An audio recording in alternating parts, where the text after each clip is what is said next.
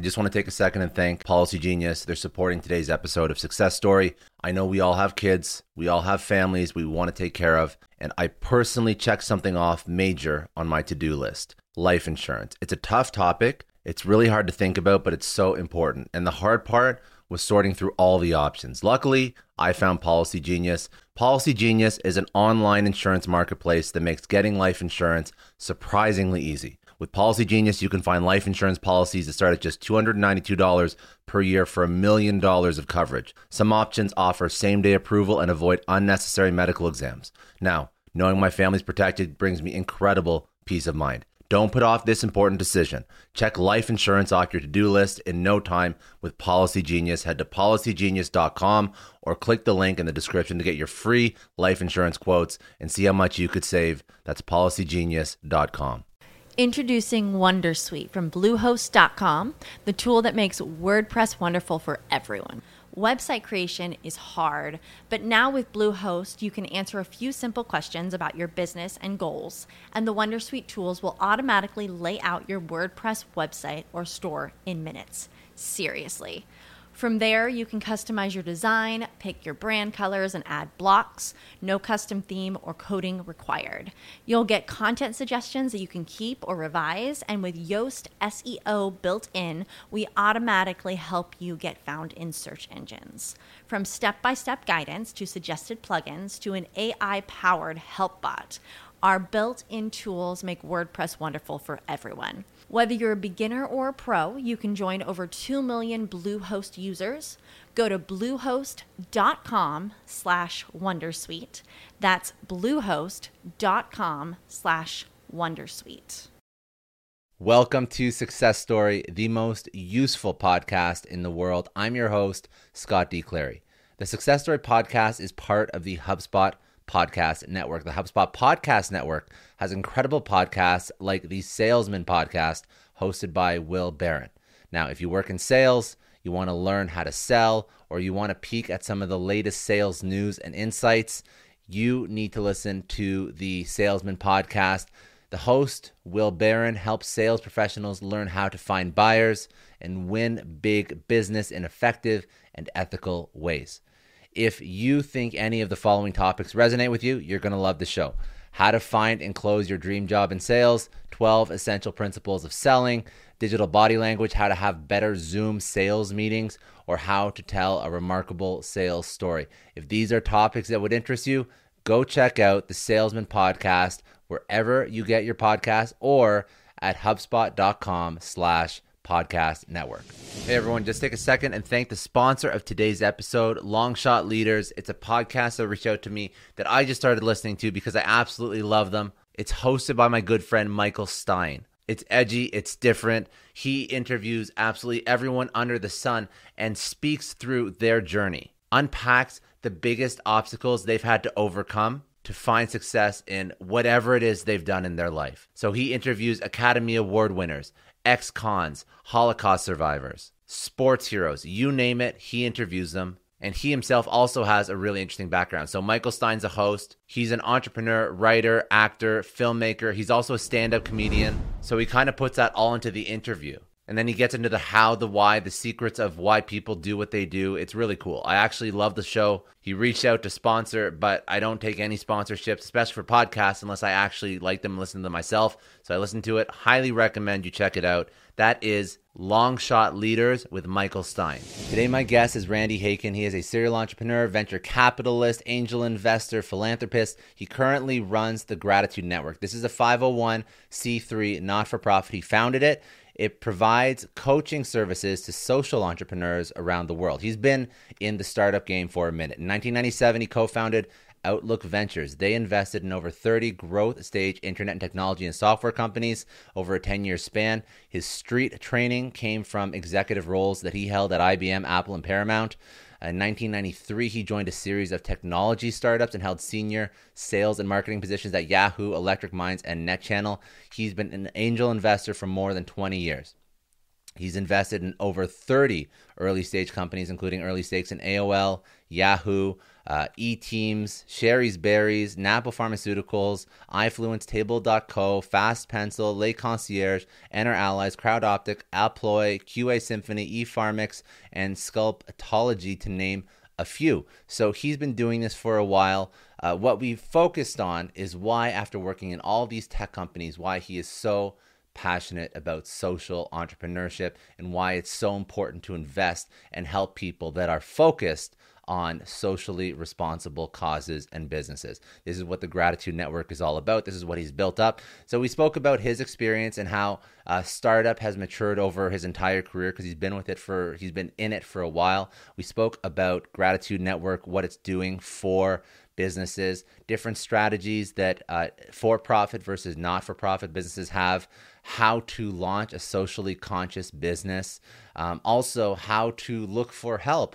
And this is lessons that could apply to a socially conscious business or entrepreneur or founder, or somebody who's just looking for help, but how to find a coach to help your business. What gaps should they fill?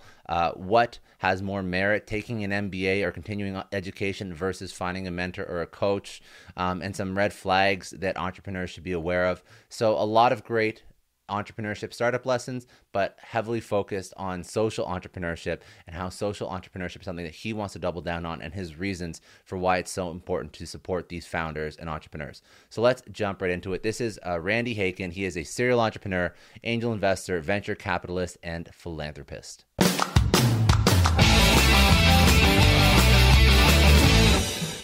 Well, I grew up on the East Coast. Apparently, I was a natural born entrepreneur because my parents tell me that age 8, I was already setting up businesses for all the neighborhood kids and charging them, 25 cents for museum fees so they could come look at a bunch of bones and rocks that I put together. But I ended up getting a good education after that, though, at Brown in Providence, Rhode Island, and really enjoyed putting together a independent study there on the area of organizational behavior. Went on to business school at Harvard, and then Apple Computer drew me out to the West Coast.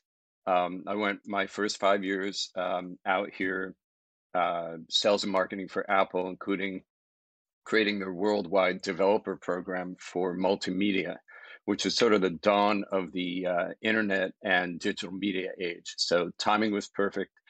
A couple years later, I found myself introduced by Sequoia Capital to Yahoo, to the founders there, and I joined the team as the VP of Sales and Marketing as part of that founding team. And then after Yahoo went public, just a series of startups at the COO and VP level, different roles that I enjoyed, and eventually created a venture firm so that I could invest in the CEOs that I was already working with.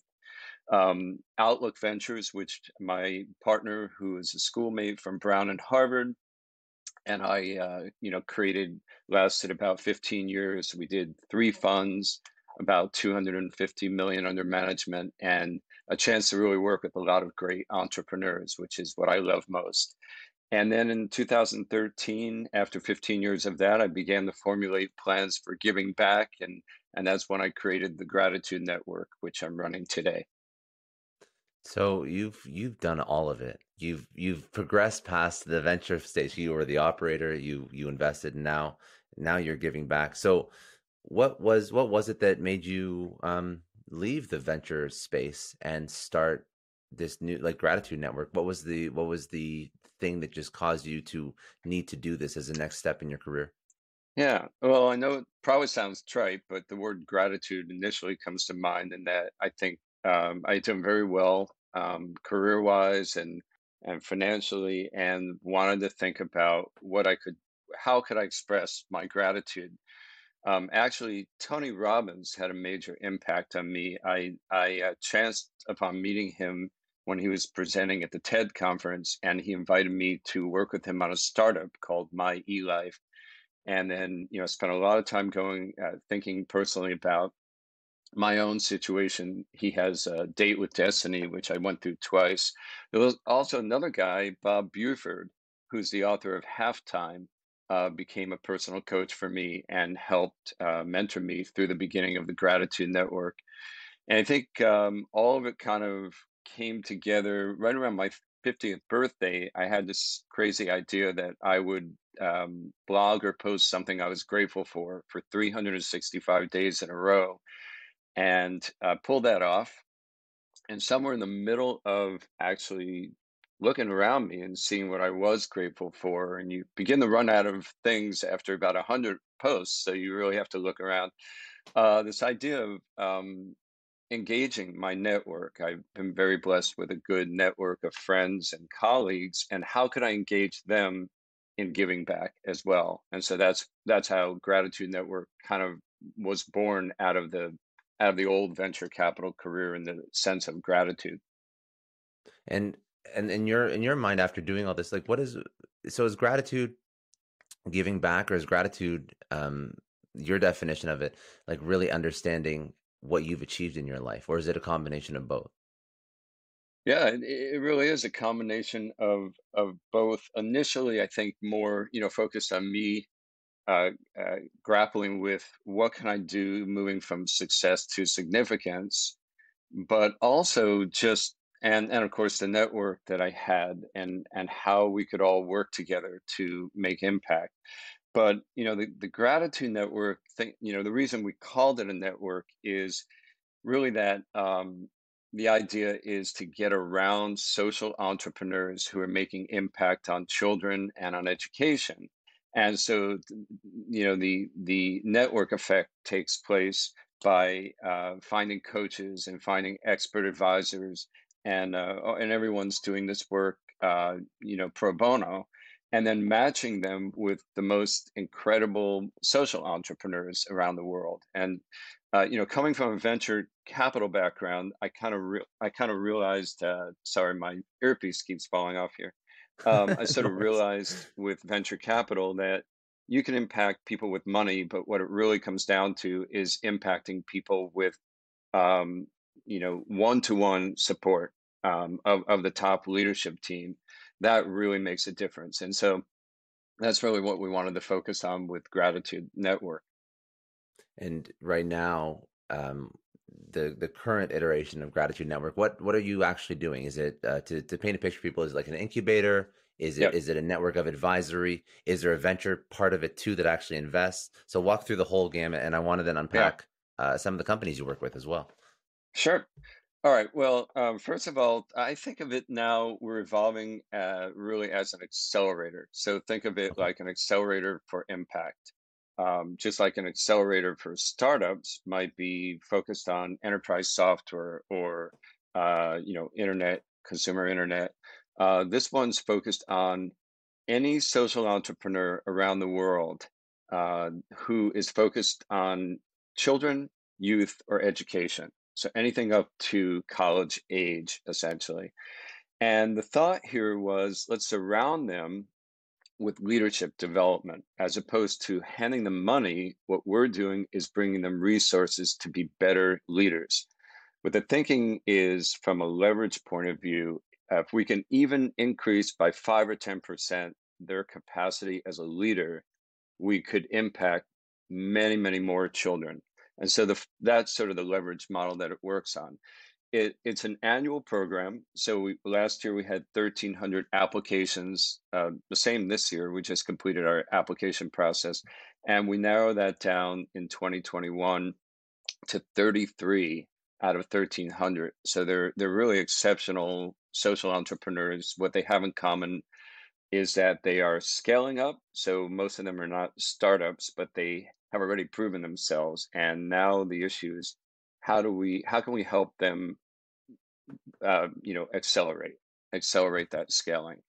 And then they also, of course, have in common children, youth, and education. So there's a lot of camaraderie amongst them. They get one-to-one coaching for a year.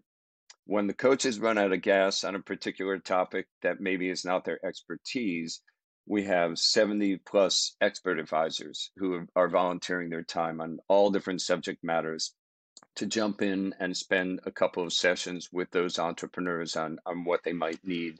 Anything from social media to product development, technology, legal advice, etc.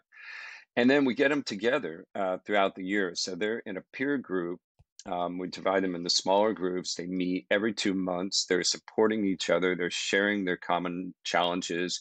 We have a process called Roundtable that they can actually solve problems on these calls as a group.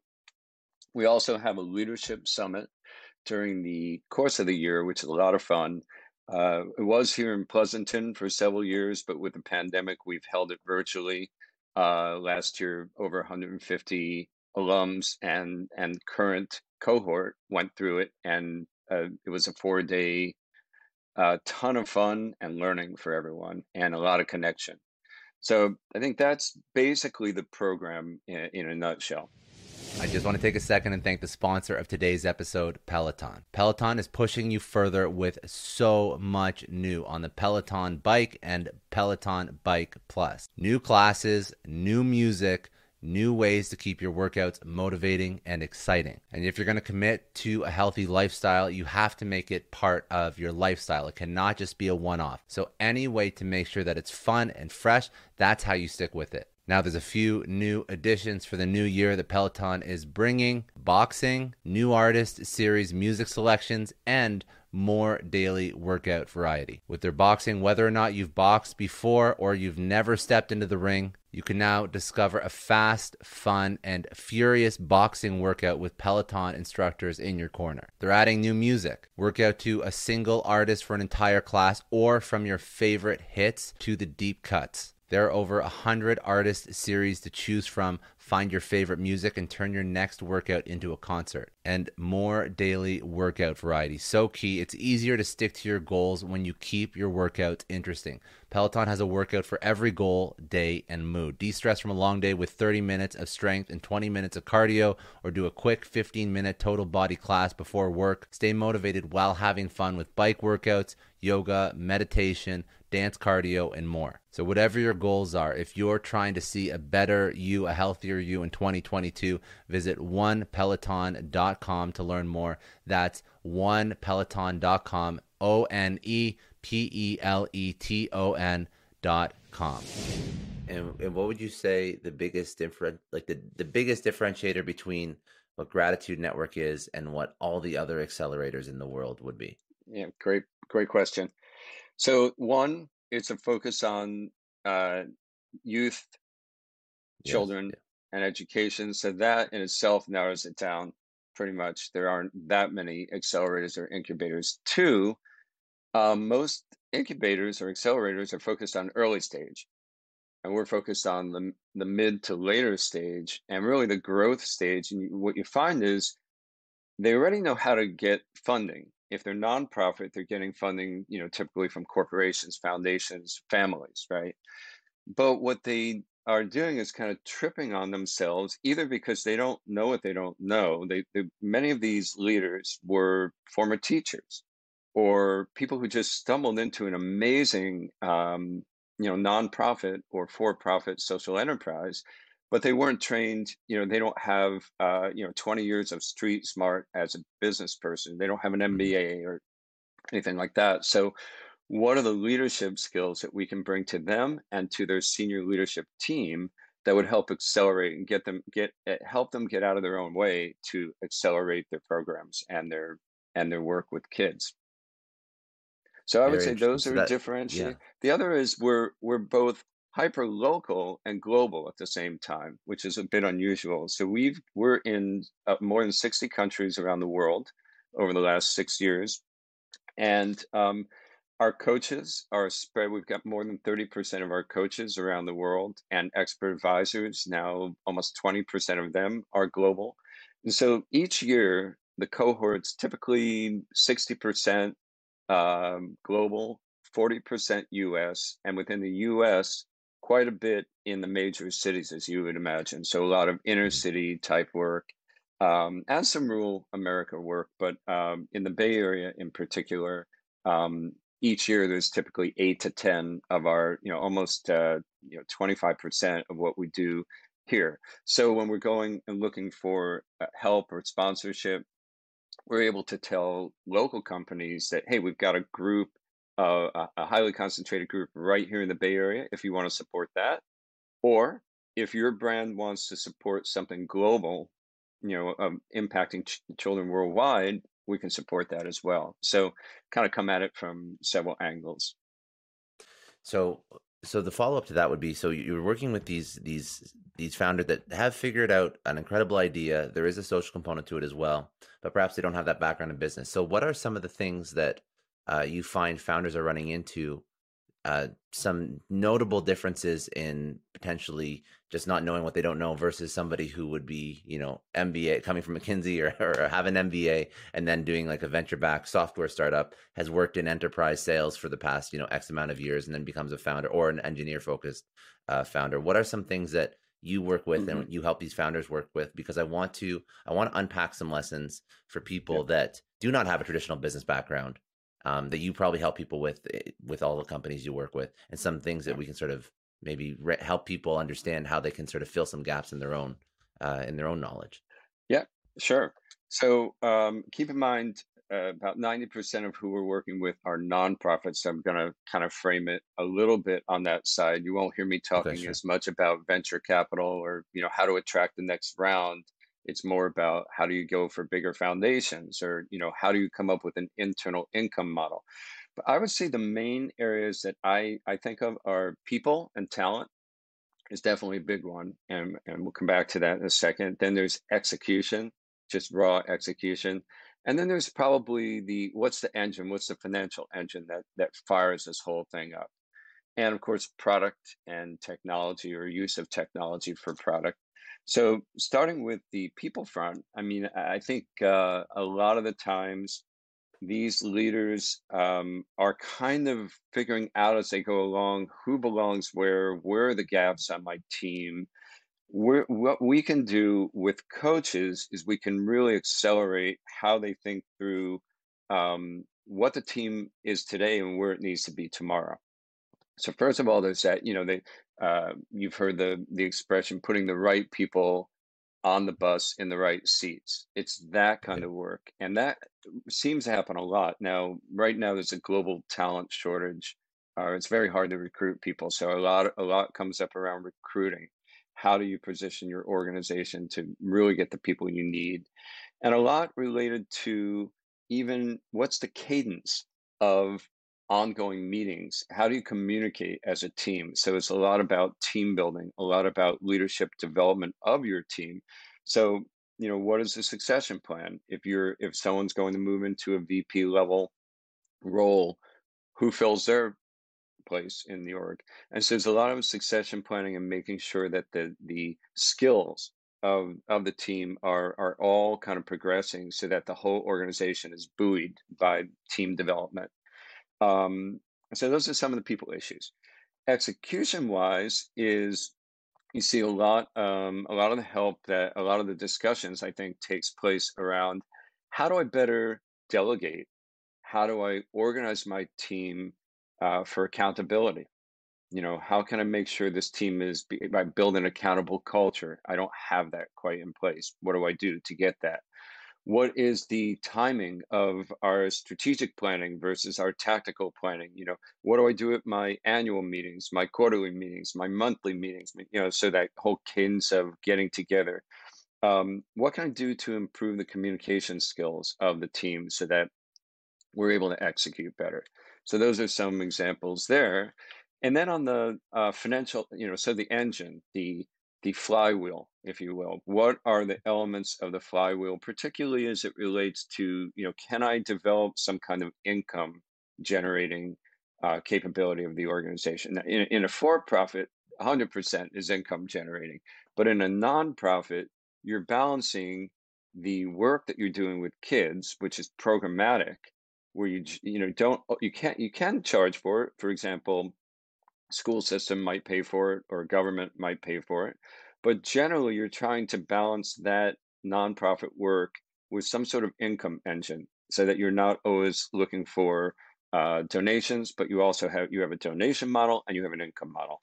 So a lot of it happens around there. Sometimes legal issues come up. Hey, should we create a for-profit entity that's an offshoot of our nonprofit, or a nonprofit entity is an offshoot of our for-profit? So we have that.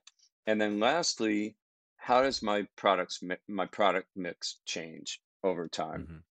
And with the pandemic, the last couple of years, a lot of our entrepreneurs ran into trouble. I mean, they were doing classroom-based product or service, and they had to completely rethink it. And I think Gratitude Network was able to really help them think about how to, deploy technology better for their service and how to get in a different mindset of how they provide that service. So everything you just mentioned, that's a lot of stuff to think about as an entrepreneur. When starting a company Uh, and growing a company, my it's head is already difficult. exploding. Right? Like that's not easy. I had never even Right. thought about the complexities of starting a non-profit. Like I don't think I'd even know where to start. Like how to even What? or actually where would you even like how do you make that decision if you want to do a Well, for-profit versus a nonprofit? well, keep in mind a lot of these, let me take an example.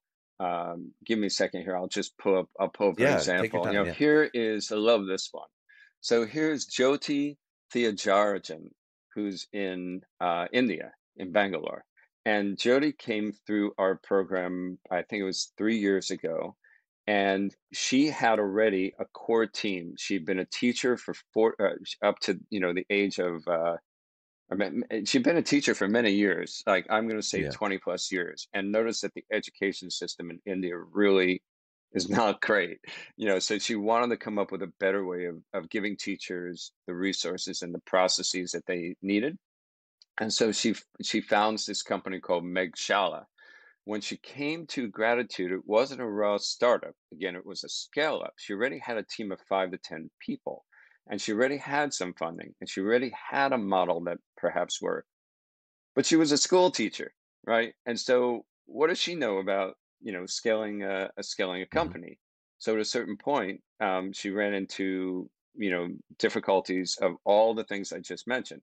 Now, we believe a lot in the power of the coach, and that might be something we want to discuss here on this program. What exactly is coaching? But from where she sat, getting her a coach who would just sort of calmly ask each month, tell me what you're working on. Let's organize this a little more. She began to have, organize. These are my people issues. These are my operating issues. Here's some product issues. And so, during that year, she worked on, the quality of her program and adding technology to the program. She connected with different peers on at our. She was here in person actually in Pleasanton, California, for our leadership summit, and then she used a lot of what she learned from her peers. She was watching how they manage and borrowing management ideas from them. But I think it was really the coach consistently with her for a year that was able to sort of get her to think through what are the things that I need to focus on as a leader. So it wasn't so overwhelming. The coach could really calm her down, get her focused on the critical things. And we go back and measure how she done afterwards. And I could tell you she went from 6,000 students that they were supporting, and today she's approaching 1 million students.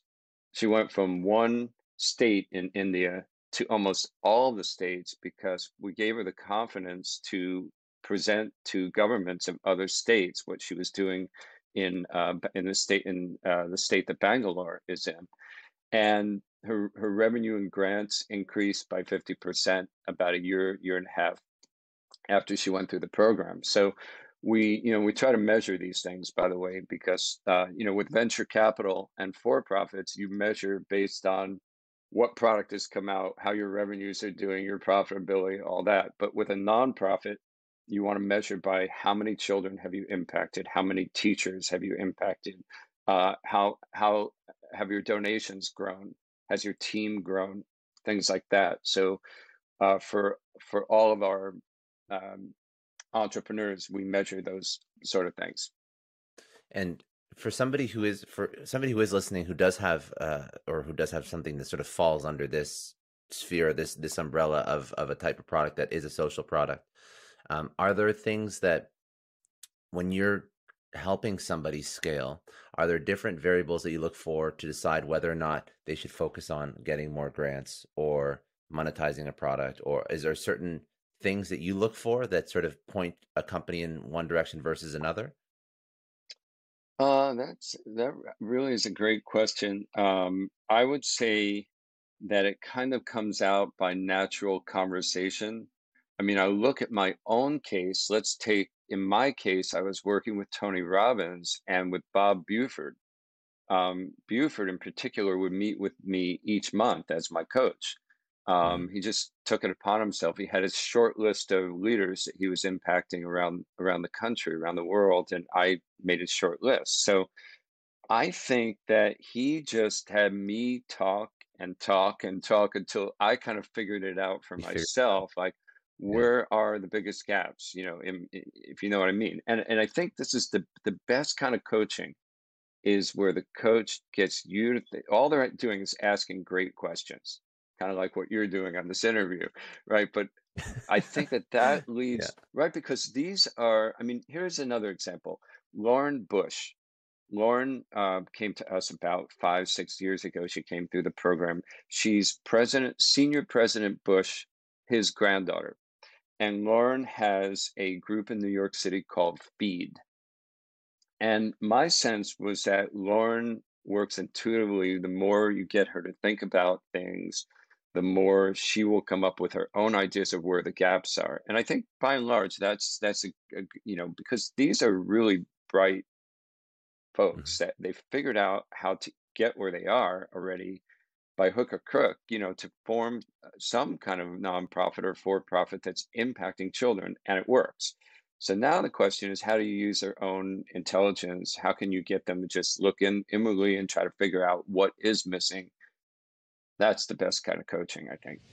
I just want to take a second and thank the sponsor of today's episode, Trade Coffee. Now, I'm a coffee lover, and I just found out a really unnerving stat and fact about coffee. 90% of coffee that you buy from a grocery store is actually stale. You heard that right. It blew my mind. The coffee you know and love and you go buy from your grocery store needs an upgrade, and that's not the way coffee is actually supposed to taste. So instead of buying this old, same coffee that you're already getting that's stale, Trade Coffee sends you fresh coffee as much as you want, as fast as you drink it. It's going to replenish, but it's always going to be fresh. So Trade sells fresh, roasted, and ethically sourced beans from America's best independent roasters. They ship free to you as often as you like, whole or ground. Whether you're a coffee nerd or you just want a better daily cup, Trade's real coffee experts taste test over 400 roasts and use technology to match you to your ideal coffee based on your preferences and your brewing method. They actually set up a quiz so that you can answer some information and they'll have a better idea of what coffee actually fits your particular profile. And they also guarantee that if you don't love your first bag that they send you, they're going to replace it for free. They've been featured by New York Times, Wired, GQ. They've delivered over 5 million bags of fresh coffee. I'm a huge coffee nerd, and any way I can get better coffee that I regularly enjoy, I'm game for. The subscription is no hassle. You can skip shipments, you can change your frequency, you can cancel anytime you want. And for all Success Story podcast listeners, they set up an intro offer to get you off the ground. They're offering a total of $20 off your first 3 bags when you go to drinktrade.com/success story. But you have to get started. So to start, take their quiz. Figure out what coffee works for you. Go to drinktrade.com/success story. Start your journey to your perfect cup. That's drinktrade.com/success story. Get $20 off your first 3 bags. I think that, so let's talk about that. So you said that coaching obviously is one of the things that has unlocked a lot of unlocked some things in your life, but also something that now Gratitude Network does. Let's talk about coaching. Let's talk about what it is, what it isn't, what type of coaches to look for, what type of people you should stay away from. So Oh, yeah. what is your let's do it, because I know that this is obviously something that people always try and figure out, but it's Hmm. everybody and their grandma's a coach. So I'm an entrepreneur. I want to work with somebody. Right. What am I looking for? Yeah. So you have like, in my mind, 3 or 4 options. I used to teach. So I taught at UC Berkeley and at Cambridge University at the MBA level. And so one option, if you're looking for learning, is take a class, right? Do an online class or do an in-person class like the ones that I taught. In that case, it's kind of like the group soaking in the lecture, soaking in the reading, maybe discussing amongst the group. Professor throws out the right questions. It's not so much coaching there. I think of that more of, sort of a little bit mentoring combined with course. Okay. Then you go to a level, where might a um, consultant versus a coach fit in? To me, a consultant is someone that you would hire to solve an issue that you're not able to solve yourself, to actually do the work for you. Coaching, the difference is you're doing the work as the individual leader. The coach is asking all the right questions for you to, assuming that you have the knowledge about your own space and about the work you're doing, that they're trying to get you to realize what's the next step and what you need. And often because you're closest to the activity, like the personalities of the people on your team. So if the coach is asking the right questions, it kind of you have your own internal conversation or with that coach, one-to-one conversation, and come to talk out and come to decide on your own what is the right outcome. There's also this mentor. What is a mentor? We call at Gratitude, we call mentors expert advisors because we found that the mentor word was confusing for folks. Some people view a mentor as a coach. Some people view a mentor as an expert. It's sort of all over the place. But by calling people expert advisors, it makes it clear it's about the subject matter expertise that they have.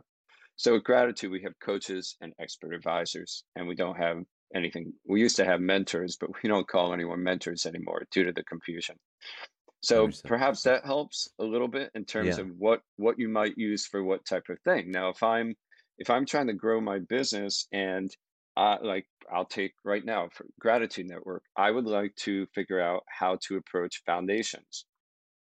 So, as a nonprofit, my choices are either I can hire internally someone who understands foundations and we attack it, or I can hire a consultant. If I hire someone internally, either I'm going to coach them or someone ought to coach them in terms of their day to day activities, how they work with the rest of the team. They have the knowledge about foundations, but what they might not have is how does it fit into my organization? So that's where I think coaching could be useful on top of knowledge. With by the way, with our program, this 1-2 punch of coach expert advisor works great because the coach is getting you to think about your challenges as a leader or getting the leadership team to communicate about their challenges. But when we all hit a wall, none of us have, like, we want to develop a new technology product. Okay, let's get an expert in to help, you know, consult and be the expert in that area. And then that might lead us to either decide that we need to hire someone to do the work or we need to hire internally to get that work done. But let's start with the expertise that we're missing. Okay, I understand. And if somebody does see value in a coach, because obviously coaches are not free, how far should they take their business before working with somebody that can provide some expertise? Well, let's see. In other words, where do you run out of coaching gas and you need to call on the Yeah, experts? yeah. Because well, also Uh, because it's going to yeah, cost yeah, some money too, right? So you want to yeah. make sure that you have, unless somebody has a lot of money. But let's assume an entrepreneur doesn't have a lot of money yet. They're Mm-hmm. trying to bootstrap an idea. Mm-hmm. Yeah. When would they bring someone in? I think, well, a general coach would be, so with a general coach, you'd be realizing we got a gap here. We are Yeah. lacking knowledge on foundations, for example, right? So at that point, you're going to need to bring in some expertise. So I think it's at the point where you realize, due to the coaching, that you just don't know what you don't know, or that you're going to need some short term expertise to bridge the gap and get you to the next step. Now, uh, a lot of nonprofits rely on pro bono help. So you can get experts. You can, and particularly if you're working with Gratitude Network, it's all pro bono. By the way, we don't charge our social entrepreneurs I didn't any. know that. Sorry. We don't charge. Wasn't sure. Yeah, we're an accelerator that provides services for free to the social Okay. impact entrepreneur. So they are getting, so our experts fill that gap. What they would do is they would let the coach know, gee, I'm feeling like we've identified an area, foundations that I just don't have the expertise in, and you as a coach don't either. Can we request an expert in foundations? And so Gratitude would provide that. But in the real world, without Gratitude, you would reach out, and you could use LinkedIn, or you could use friends and connections, and you'd reach out to an expert and say, hey, we are doing great work with kids and in education. We don't have a lot of money, but we love your background. Could you give us a couple hours of your time to help us with this issue that you're an expert in? So I think that's how you would go about doing it. Would there be, and to follow up with that, just to sort of, I guess this is a good conversation and just like for entrepreneurs on coaching, but is there things that you should also be wary of when you're trying to find somebody to work with and to coach you? Are there red flags that you would tell people to stay on the lookout for? Yeah, I think overly prescriptive folks who immediately jump to a prescription when you're trying to explain the problem is usually a red flag, because they're not empathically listening to what your challenges are before making a suggestion. It's like they have an idea already before they even get going. So that's one thing to look for that would be a red flag. Another would be someone who seems to be leading you toward their service. So you talk to an expert, and they're kind of like, it's the hammer nail theory. They're looking Mhm. for everything to the hammer. Everything looks like a nail, and so you're trying to tell them about your issue, and they keep moving you toward the thing that they do, and it doesn't feel like the right fit. So that could be another red flag. A third would be, particularly if you're a nonprofit, if they appear to be moving you toward, trying to sell you on their services as opposed to just helping you solve an issue, out of the goodness of their heart, just to provide help to a nonprofit, which a lot of people do out of the goodness of their heart. Mhm. So those would be a couple of things that I could think of.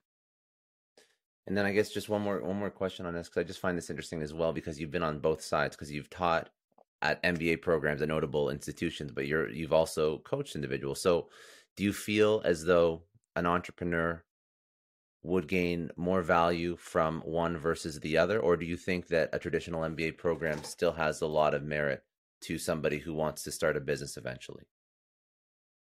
Great question. I personally loved Harvard Business School. And I loved my Brown undergrad as well, where I was able to craft my own major or concentration. Brown's very liberal in that, as many people know, in that way.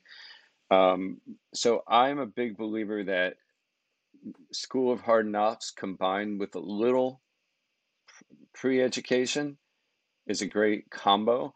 I felt like 5 years at Apple and a couple years at Paramount, which I didn't mention earlier, but the Media Kitchen, I was invited to be a director at the Media Kitchen for Paramount, the technology group at Paramount. And so working with all kinds of content and movies and I know a lot of entrepreneurs listen to this show, and NetSuite has been a huge supporter for entrepreneurs, for business owners, because there's one thing that we all know. Business is about making money, and it's about your bottom line. And the less you spend on the nuts and bolts of running your business, the more profits you keep. But these days, everything is costing more. Supplies, people, shipping. It squeezes your margins, and I've been there, juggling multiple systems for finance, inventory, you name it, each with its own costs and its own set of headaches. That's why I made the switch to NetSuite by Oracle. It's changed our company. Think about it. NetSuite is one of the top financial systems out there. It puts your whole business on one platform: accounting, finance, the works. One data source for everyone. There's no more mismatched info. And because it's in the cloud, it slashes your IT costs. No more servers, no more updates. Just access NetSuite from anywhere. With one integrated suite, your overhead drops big time. And here's the real win: efficiency. Everything's connected in NetSuite. Costs are ridiculous lately. Find a proven way to reduce your expenses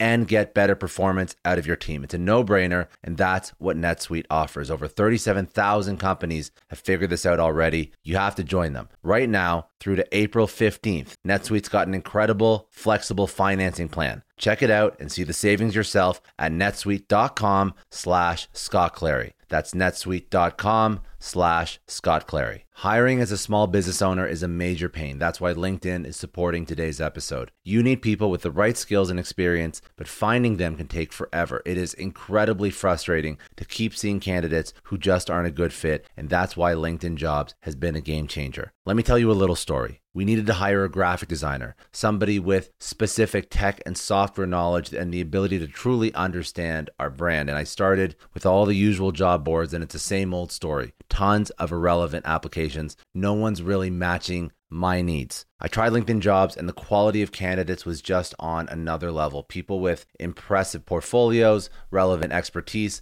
I finally felt like I was interviewing the right people. That's truly the power of LinkedIn's massive professional network. You're tapping into this huge pool of talent you simply wouldn't find on other sites. It's about finding those niche candidates you actually need. And with the right people in front of you, hiring becomes a breeze. Did you know that 86% of small businesses find a qualified candidate on LinkedIn Jobs within 24 hours? That is how well their system works. Honestly, do yourself a favor and try LinkedIn Jobs next time you're hiring. You can post your job for free at linkedin.com/excellence. That's linkedin.com/excellence. Terms and conditions apply, but it's definitely worth trying out. I don't know about you, but the idea of being harassed, scammed, or even worse, all because somebody found my personal information online, that's terrifying. Our political opinions, our addresses, even stuff about our families, it's out there for anyone to grab. And did you know that data brokers are allowed to sell information on over 98% of Americans? It's scary stuff. That's why I've partnered with Delete Me. I personally use Delete Me. They're a big friend of the podcast because I put myself out there online. So safety is a huge concern. It's really scary how easy it is to find someone's details and information, but Delete Me creates a layer of protection that we all need. You tell Delete Me what you want gone, and they make it disappear from those sketchy data broker sites. And Delete Me doesn't stop. They constantly monitor the web to keep your information off those lists. It's like having a privacy watchdog that never sleeps. You need to take control of your data and keep your private life private by signing up for Delete Me. They're giving a special discount for all Success Story podcast listeners. Get 20% off your Delete Me plan when you go to joindeleteme.com/success and use promo code success at checkout. The only way to get 20% off is to go to joindeleteme.com/success and enter code success at checkout. joindeleteme.com/success. Hey everyone, I just want to take a second and thank the sponsor of today's episode, Heaven Hill Bottled and Bond Bourbon.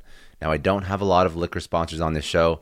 Heaven Hill Bottled and Bond is actually one of my favorites. I've drank it for a few years now, and this is why we actually decided to work together. Heaven Hill Distillery, family owned since 1935, is a great entrepreneur story too. So there's 5 brothers. They filled their first whiskey barrels back in 1935, and their legacy still lives on today. Heaven Hill Bottled and Bond is aged over 7 years. That's 3 more than required by the Bottled and Bond Act of 1897. This means the best quality, the best purity, and the best consistency. This is not just average bourbon. It's the winner of the double gold medals at multiple 2023 World Spirits competitions, and they've won the very prestigious Triple Still Award. It's a very big deal in the liquor and bourbon world. Heaven Hill Bottled and Bond boasts an exceptionally smooth oak flavor, while its aroma offers a sweet blend of caramel and smooth vanilla. If you love bourbon, you need to try Heaven Hill Bottled and Bond. Available nationally, look for a bottle at your local store. Heaven Hill reminds you to think wisely, drink wisely. Think back to your last few days in the office. Did any of them leave you feeling really accomplished? Not the kind of day where you're running around like crazy, but where you've made real progress on something that matters. Because being busy doesn't always mean being productive, and I bet we've all been there. And maybe it's time to rethink what it means to get things done.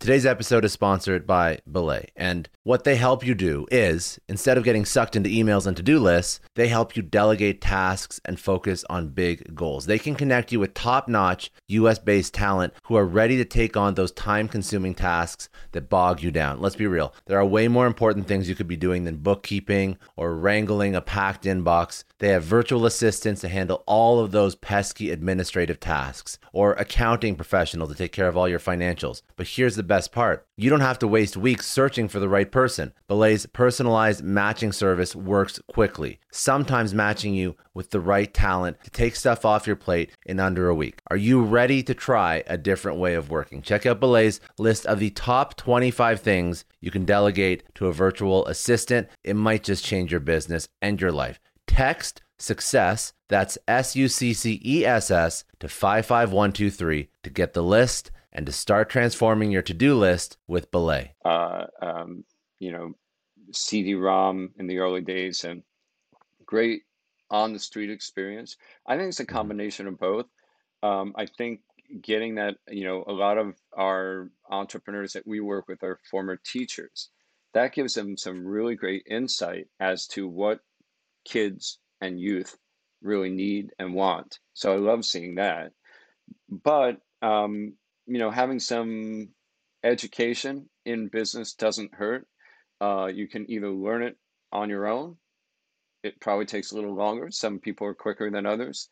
Mark Zuckerberg seemed to be really quick at, figuring out how to run a business where he didn't, he never completed his education. He didn't feel he needed it. The same with the Yahoo founders. They were getting master's degrees.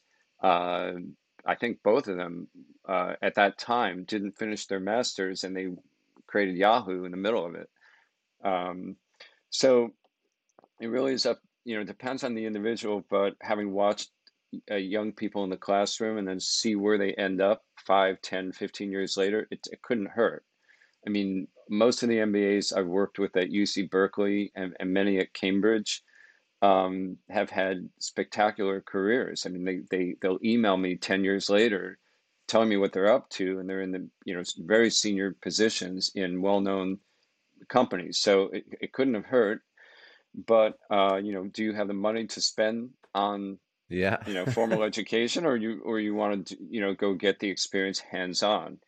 I think there's both camps. I like the combination myself, and I've always felt that that's most useful. No, I wanted to ask, so was there any other points on coaching that I didn't bring up? Because I know you're in this world much more than I am. So any other things that either on coaching or on nonprofits, entrepreneurs that are in that space that they should just think about, be aware of, that you've seen people experience over their careers with gratitude? Well, I did want to maybe mention a little bit on mindset. Okay, let's do it. I had mentioned earlier, you and I, or I alluded to this idea of success versus significance, and I don't know if you wanted to jump into that, but a lot of that does have to do, it's funny, I've literally stamped the word gratitude on my forehead, if you think about it. Yeah. If I'm demonstrating lack of gratitude to my children, grandchildren, or my wife, I will hear about it immediately because I have stamped that baby, right on my forehead. But how does that really relate to this whole? I think a lot of your listeners probably think about success. How do I define success? And some of them are now, as we get older, we think of what's the impact I'm leaving on the world? What's the significance, not just the success? And for me, I lucked out in that word gratitude was sort of in the middle of all of that. And I used the gratitude to push myself, ever so slowly over to the significance side. And, Cicero, the Roman orator, said, gratitude is sort of the root to a lot of human elements. If you're grateful for things, you can find love. If you're grateful for things, you can find happiness, etc. And I really believe that's true. So being grateful to some extent has helped me a lot. But when I think about this mindset of success versus significance, it always intrigued me that, many of the people in the Silicon Valley that I have worked with over the years, are defining their life based on possessions and based on stock options and based on how many second, third, and fourth homes they can own and this kind of thing. And then their happiness depends on, that bar, that expectation that they've set on success, but they never seem to be able to get to the bar. So they always seem a little bit anxious, like they're not Yeah. quite happy. And I noticed this early on. My wife and I would go to different parties that Apple would have, and we noticed, all the other couples, all they wanted to do in the Silicon Valley is talk about how much money they were making, how many stock options, what car they're driving, all the possessions, right? And at a certain point, you run out of possessions. It's like, okay, we got enough. What? And you're grateful for what you've been given. So now, how do you lead a life of significance? How are you going to impact others? How are you going to leave a legacy? If you want to, you don't have to. I mean, you can leave a legacy with your children or your grandchildren. That's huge. You could leave a legacy globally, which is what we're trying to do with the Gratitude Network. We're impacting underprivileged children that would have no other help globally, and social entrepreneurs who are working with them. So I always encourage, when I'm doing a lot of one-to-one coaching outside of gratitude right now with very seasoned and senior CEOs. So they're running, $100 million, billion-dollar for-profit companies. And a lot of the coaching is like they're kind of tired of chasing success. And what will their life look like the next 20 years for significance? So how do they shift that? Do they focus more on family? Do they focus more on church or synagogue? Hmm. Do they focus more on community? Do they want to take trips globally and impact people globally? I'm always trying to get them to think about what are the things that are kind of, you're born with this desire to, that you might have been born with a desire to make an impact. Let's go back to when you were younger. What is it you wanted to change, or what is it you wanted to create, or what is it you wanted to leave in the world? And get them to come back to the simple, before we got all caught up with the boats and the cars and the houses. What was the simple thing that we wanted to do to impact the world that would make us happy doing it each day? So that's my little Was it mindset. I feel that that's an important part of the whole entrepreneurial journey. was it hard for you to make that shift in your own life? Probably not. I was born to a very creative father and a very loving mom, and so I had this great combination of like this highly creative dad who is like run from one thing to the next, doing all kinds of creative stuff. I try to follow him, and yet my mom was very emotional and very, people oriented. And I think, like, even I remember at Brown and at Harvard, I was writing papers on impact. I was thinking about dual career couples. How can they spend time with their kids? How do you have two careers in a family and still have a meaningful family life?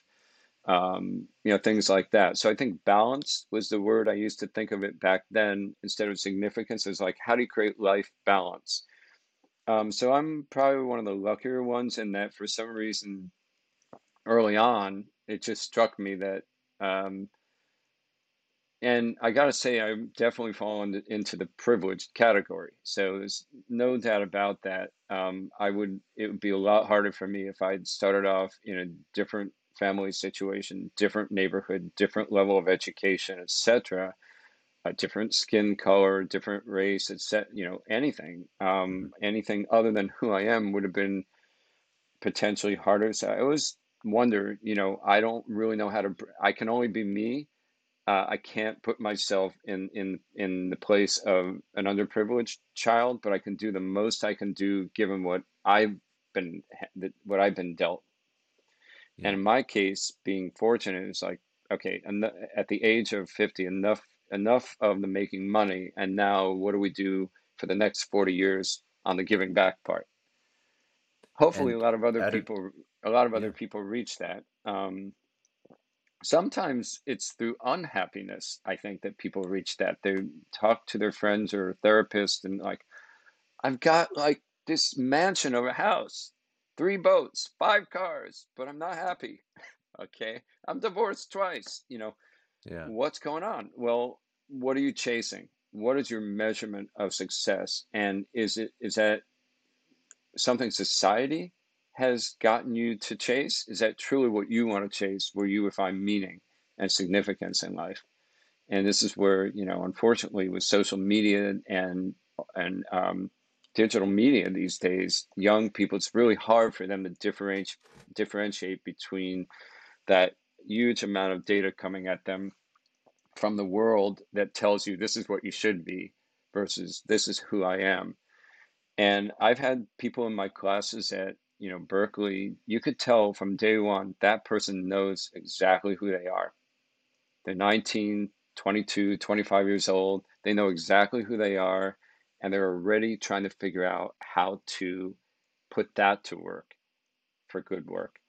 And then you can tell who's a little lost. It's like, well, I think I need a job well, for example, Harvard Business School is amazing how many people wanted investment banking and consulting jobs.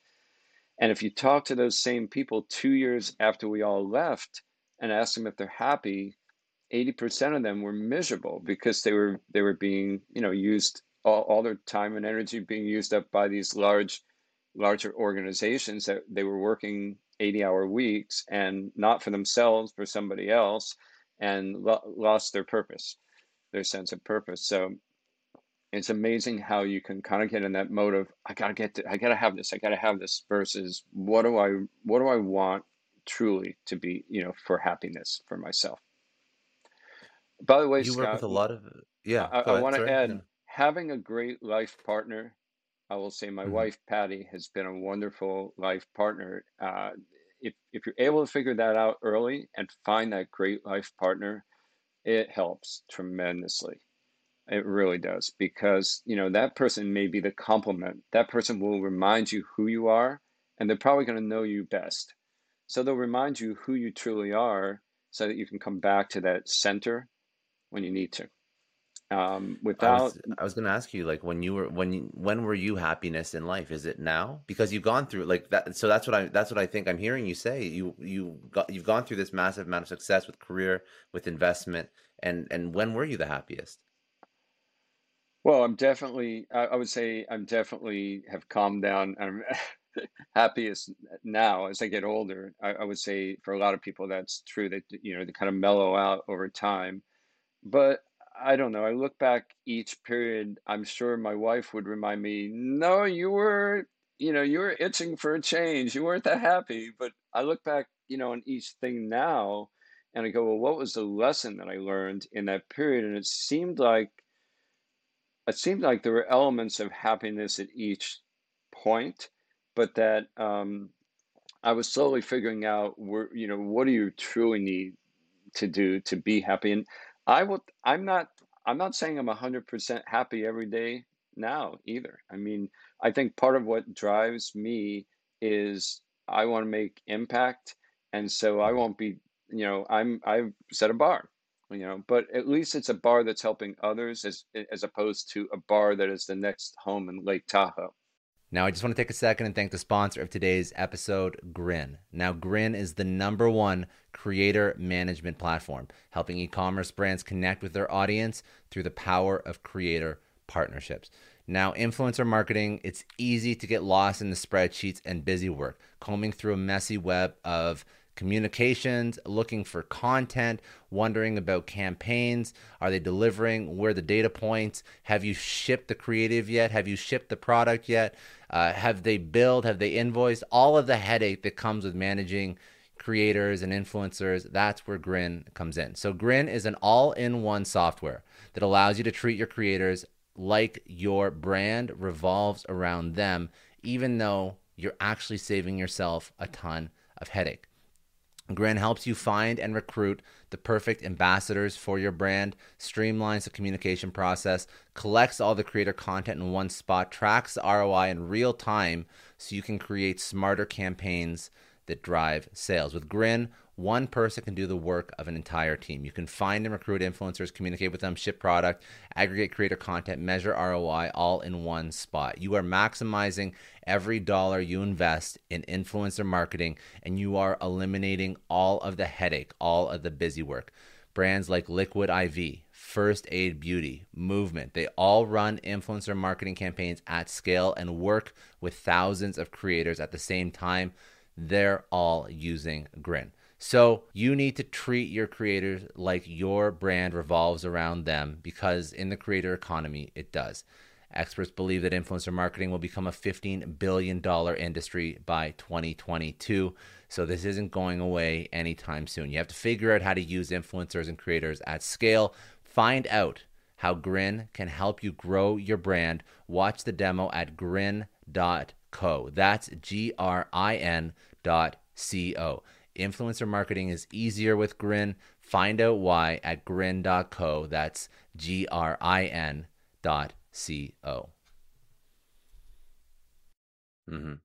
Very good. Do you think that that's something that actually, you work with a lot of entrepreneurs, so this is all about mindset.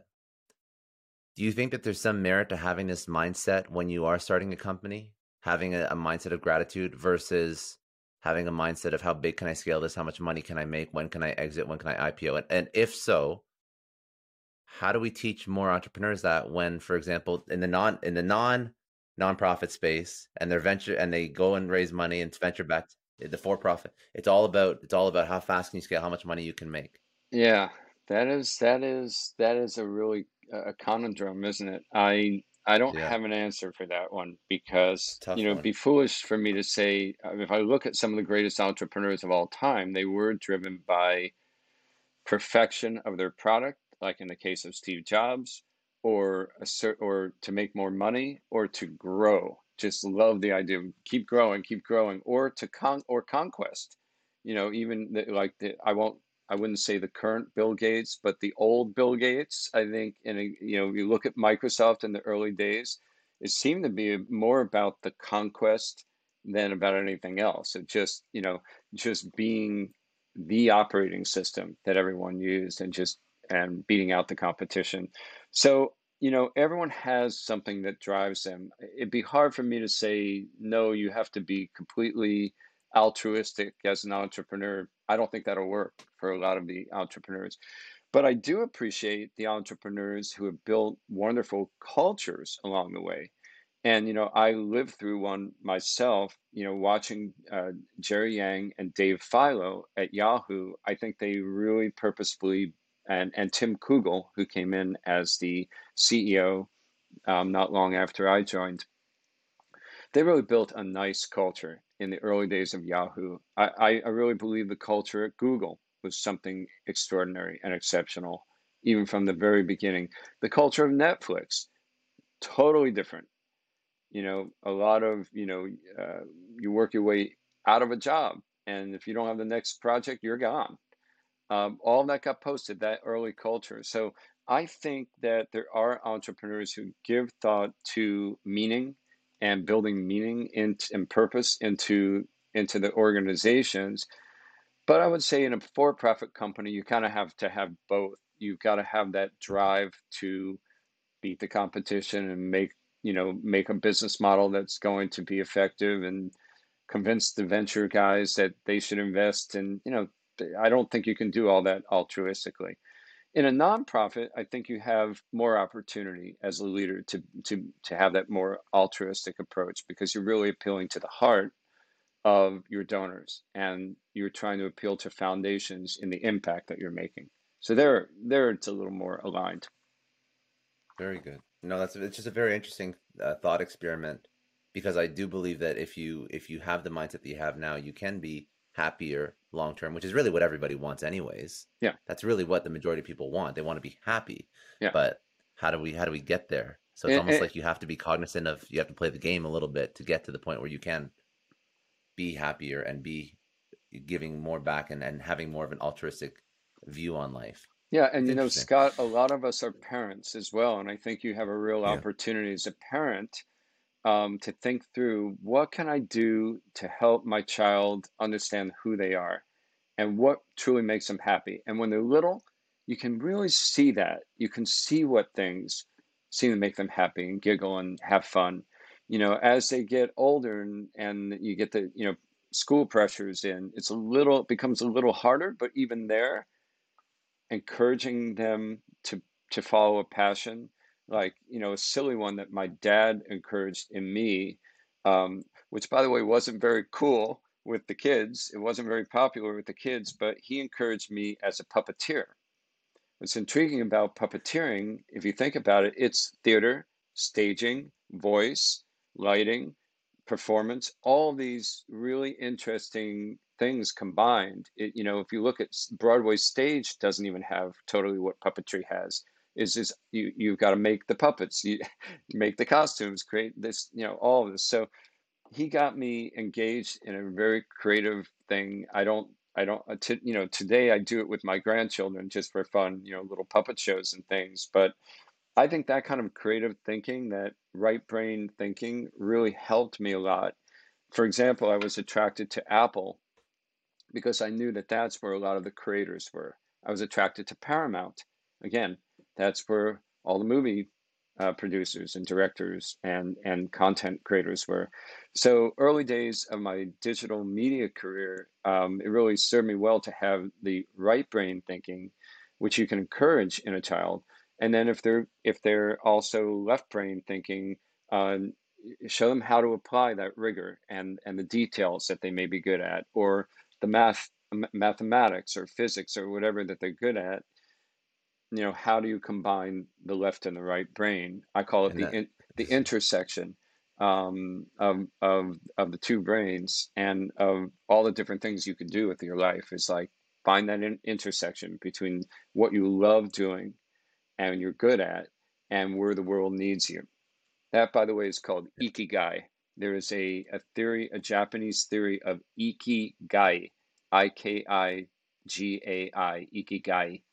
And that theory is sort of, where's the overlap between doing what you love doing what you're really good at doing what the world needs you, or, where there's a gap in the world, and then maybe the fourth circle, economic, doing something that makes money so you can survive if this is the career that you're pursuing. That's the ikigai theory. I love that. Do you have a when you work with entrepreneurs, do you find like what you just described with like the left brain, right brain, do you find that many people who are successful have a combination of both and that intersection?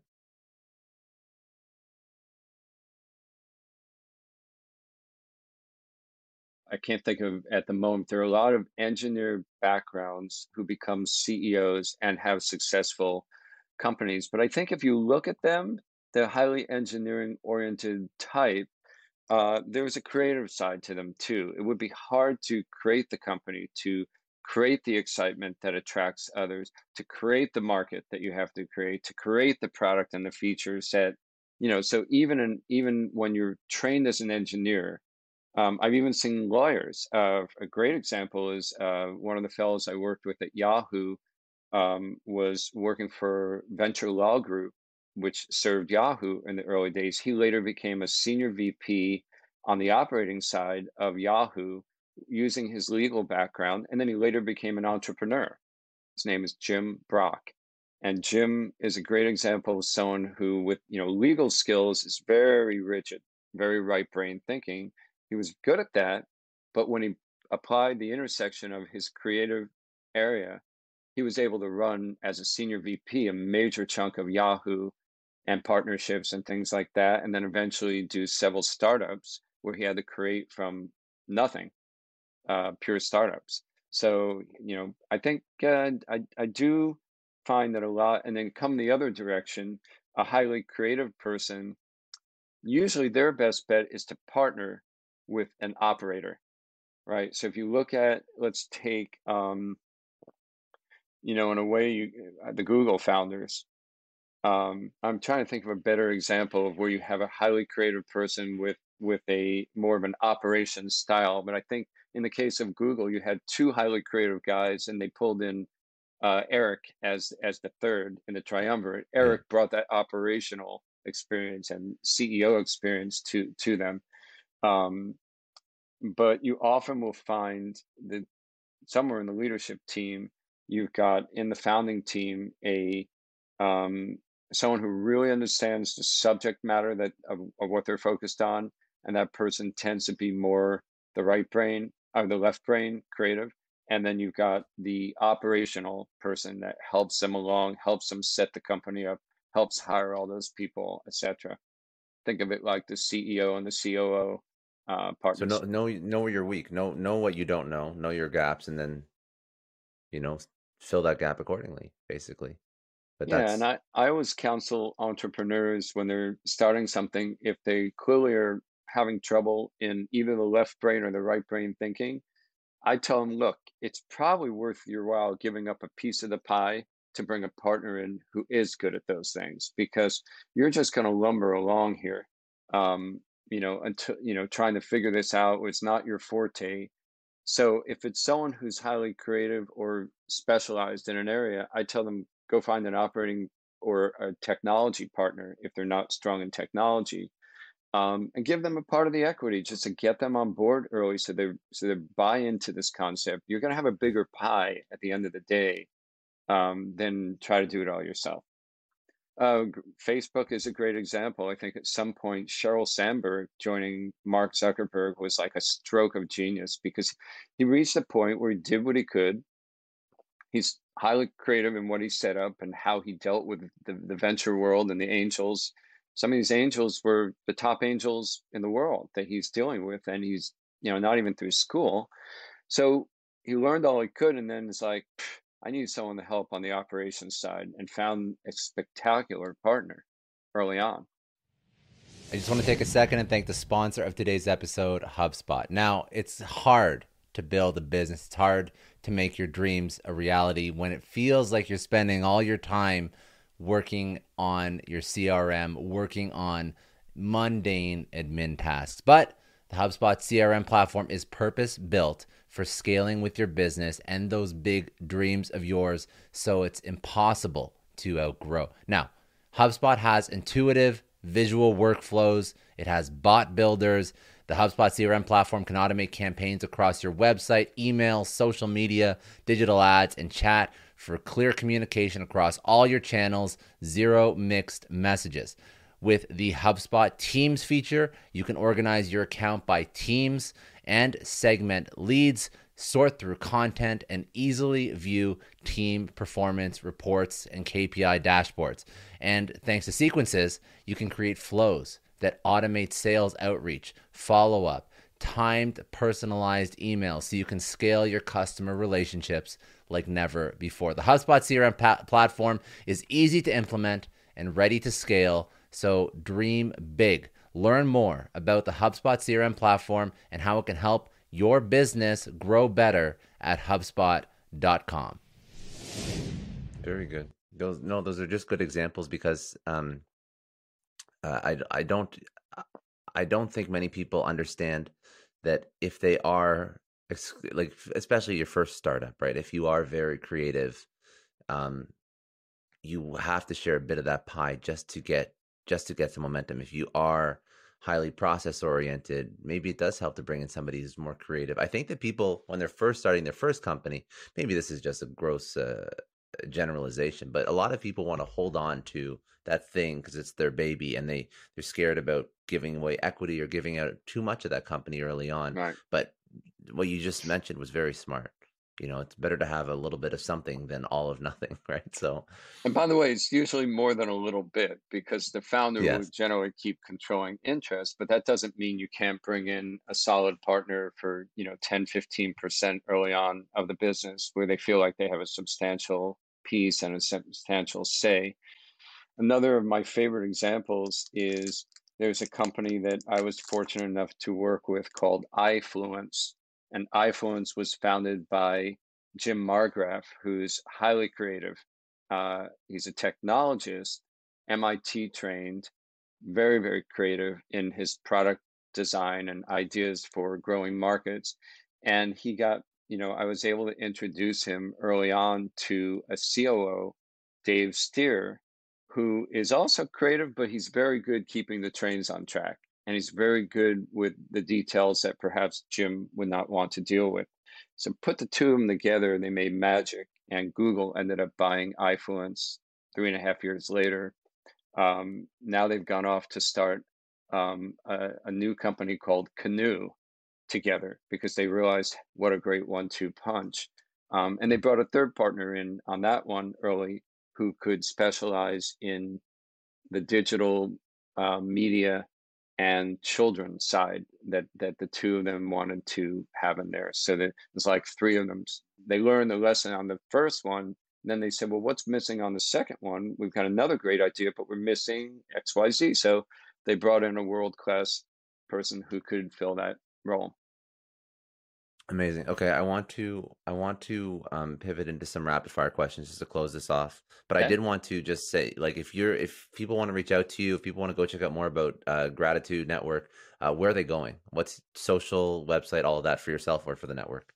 Yeah, really easy. So if they want to reach out to Gratitude, they just pop into Google Gratitude Network. We'll take them to our website.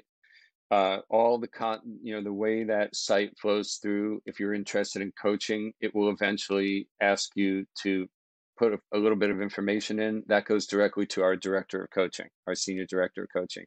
They want to reach me. I'm my first name at my last name.net, Randy Okay. at Haken.net. And so if someone's interested in being coached, which I do continue to do with senior level folks, I love doing that. And a lot of one-to-one coaching when I'm not running Gratitude Network during the month. And they can reach out at randy@haken.net on that. Okay, perfect. Okay, so these are I say rapid fire, but like you can choose to Here we go. extrapolate or you can keep it simple if you like, whatever you want. Okay. The biggest challenge that you've had in your career, what was it, and how did you overcome it? Biggest challenge I had was a little company I started right after Yahoo, where I thought I knew it all. And it was called Electric Minds, with a pioneer in the whole area of social communities. He wrote the original book on what today is just, a part of our everyday life, but social communities. His name is Howard Rheingold. And so I played the COO role, he played the creative role, and we just hit the dot-com bubble at the wrong time, ran out of funding, and man, I took that to heart because we had such a great creative and technology team, and we had technologists all over the world working with us on building a community called Electric Minds. So that one definitely hit me hard. We had SoftBank involved in that and quite a few angel investors, and that was challenging. What I learned from that, of course, was what are some of the mistakes you can make along the way? How do you pre-think your next round of funding so you don't run out of gas? And who are the key players you want to have involved early in the business so that you have a lot of help in getting to these future stages? Um, so learned my lesson on that one, and it got a little better the next couple. And then with the venture firm, I ended up trying to coach that type of thing to a lot of the CEOs I worked with. Very smart. A tough lesson, but but at least you learn something. But that's really bad luck too. That's incredibly bad luck. Um, Yeah. uh, it is what it is. That's what can you do? Yeah, and the best Yeah, thing you get out of a situation like this is what was the blessing that I got out of this? Because many years later, you'll look back on something like that and you'll realize, man, my whole career actually would have not been the same if it weren't for that yeah, negative, that it's thing true. that I thought was so negative. So there's always a Yeah. silver lining. You just have to put yourself in that positive frame of mind to see it. If you had to choose one person in your life, there's obviously been many, but somebody who has had an incredible impact. Who is that person, and what did they teach you? Ah, well, a lot of people, I'm sure, choose their parents. They do. I was very blessed to have someone in my life. He is still in my life, and this is now 40 years later, 35, 40 years later, and that is his name is Barrett Hazeltine.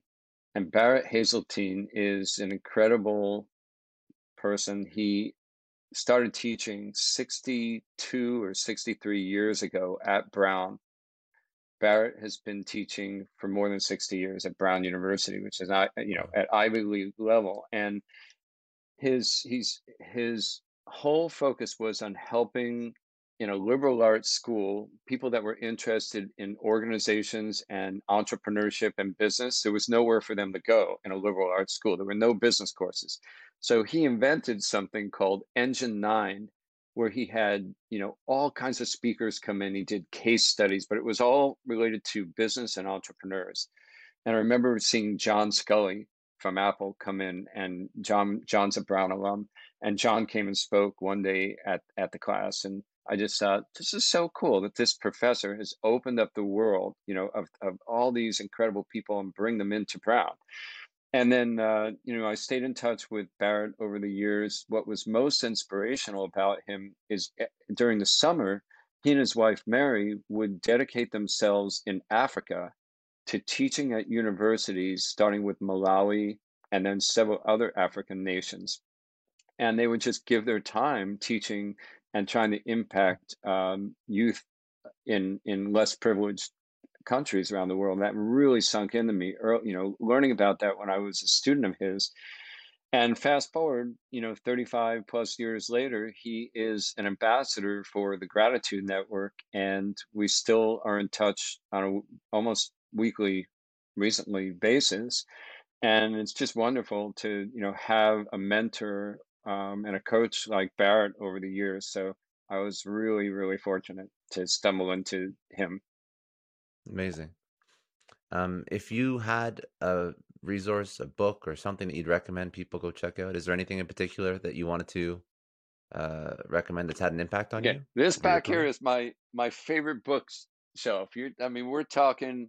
I We're know. I talking. feel like I have to ask We're you just because you talking got Neil. like a We're couple talking hundred. Neil Stephenson Snow Crash here, right? We're talking. We're talking Tony Robbins. Ray Kurzweil. This is my recent favorite, and here's why I would recommend this book. So this book is on coaching. And those of us who are leaders, the thing is, we're really coaching our team. You're coaching your children, or maybe you're coaching little league or soccer.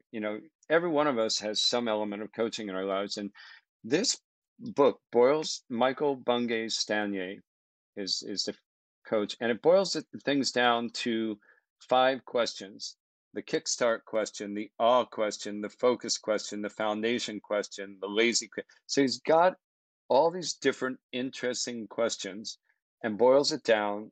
It's something you can literally keep in front of you when you're in a coaching session or with one of your leaders, even with a venture capitalist. If you're pitching to a VC, it's interesting how you can use some of this. You're asking questions, asking great questions, you're going to get great results, great solutions. The better the question, probably the better the solution. So I'm a big believer in this, and he's done a great job, putting that together. My favorite of all time, though, I mentioned it earlier. If you want to talk about going from success to significance, Halftime by Bob Buford. So Bob, as my mentor, was really something special, but the book is short and fantastic and really gets you thinking about how to move from success to significance. Amazing. Sorry, I snuck those are two. both. I gave you 3 or 4 books. You asked for one. I know. It's like I'm going to complain about more books, and actually all those, none of those have been on the show yet. So those are all new. Those are all new recommendations. So I appreciate it. Yeah, that's good. Great. If you could tell your 20-year-old self one thing, what would it be? Shut up and listen. It's good advice. True. Empathy and listening skills do not come to most 20-year-olds, especially if they're on their way somewhere, right? And however, if you could put on your sort of listening hat more often before responding, to me that is like the single biggest thing you can do to kind of, it doesn't necessarily slow you down, it just means you're more informed, because instead of blurting the first thing that comes to mind, or having a a lot of us, when we're listening to somebody else talk, we already know what we're going to say. So you're not even really listening to the person talk. Hmm. So, you know, zip it and do more listening would probably be the number one thing. Like that immediately came to mind when you asked. Good. The other thing I tell my 20-year-old self is, good job. I pat myself in the back. Good job marrying Patty Grant, who became Patty Haken. Nice work. Good job. I love that. Good. Good. Yeah. No, you're 100% right. If you can find that, if you find that partner and they're there for you the whole time, that's a blessing. Yeah. That is a life hack for sure. 35, Um, 35 years. We're doubling that. We're going for 70. We've decided on yeah. So we're going for 70. We're at yeah. 35. Well, congratulations. Congratulations. That's very good. Thanks. And then last question, you kind of already answered this, but I'll ask it anyways, ask everyone as the last question of the show. What does success mean to you? So I think success means defining a life for yourself and a mindset that are to be true to you, and that have some impact. And maybe the impact is not on yourself necessarily. It could be impact on family, it could be impact on others in your community, or impact globally. But I think leading a life of success means coming to grips with what are the things that are most meaningful to you in life, and making sure that you wrap your day to day and your month to month and your year to year activities slowly but surely, kind of like an onion, over time, so that when you get to the end point, you look back, you go, oh, yeah, I wrapped myself with the right things. And, if you feel like you're not doing that immediately, then shift and start wrapping yourself with things that are more meaningful early as you can. If you're 50 years old, it's never too late. 60, whatever.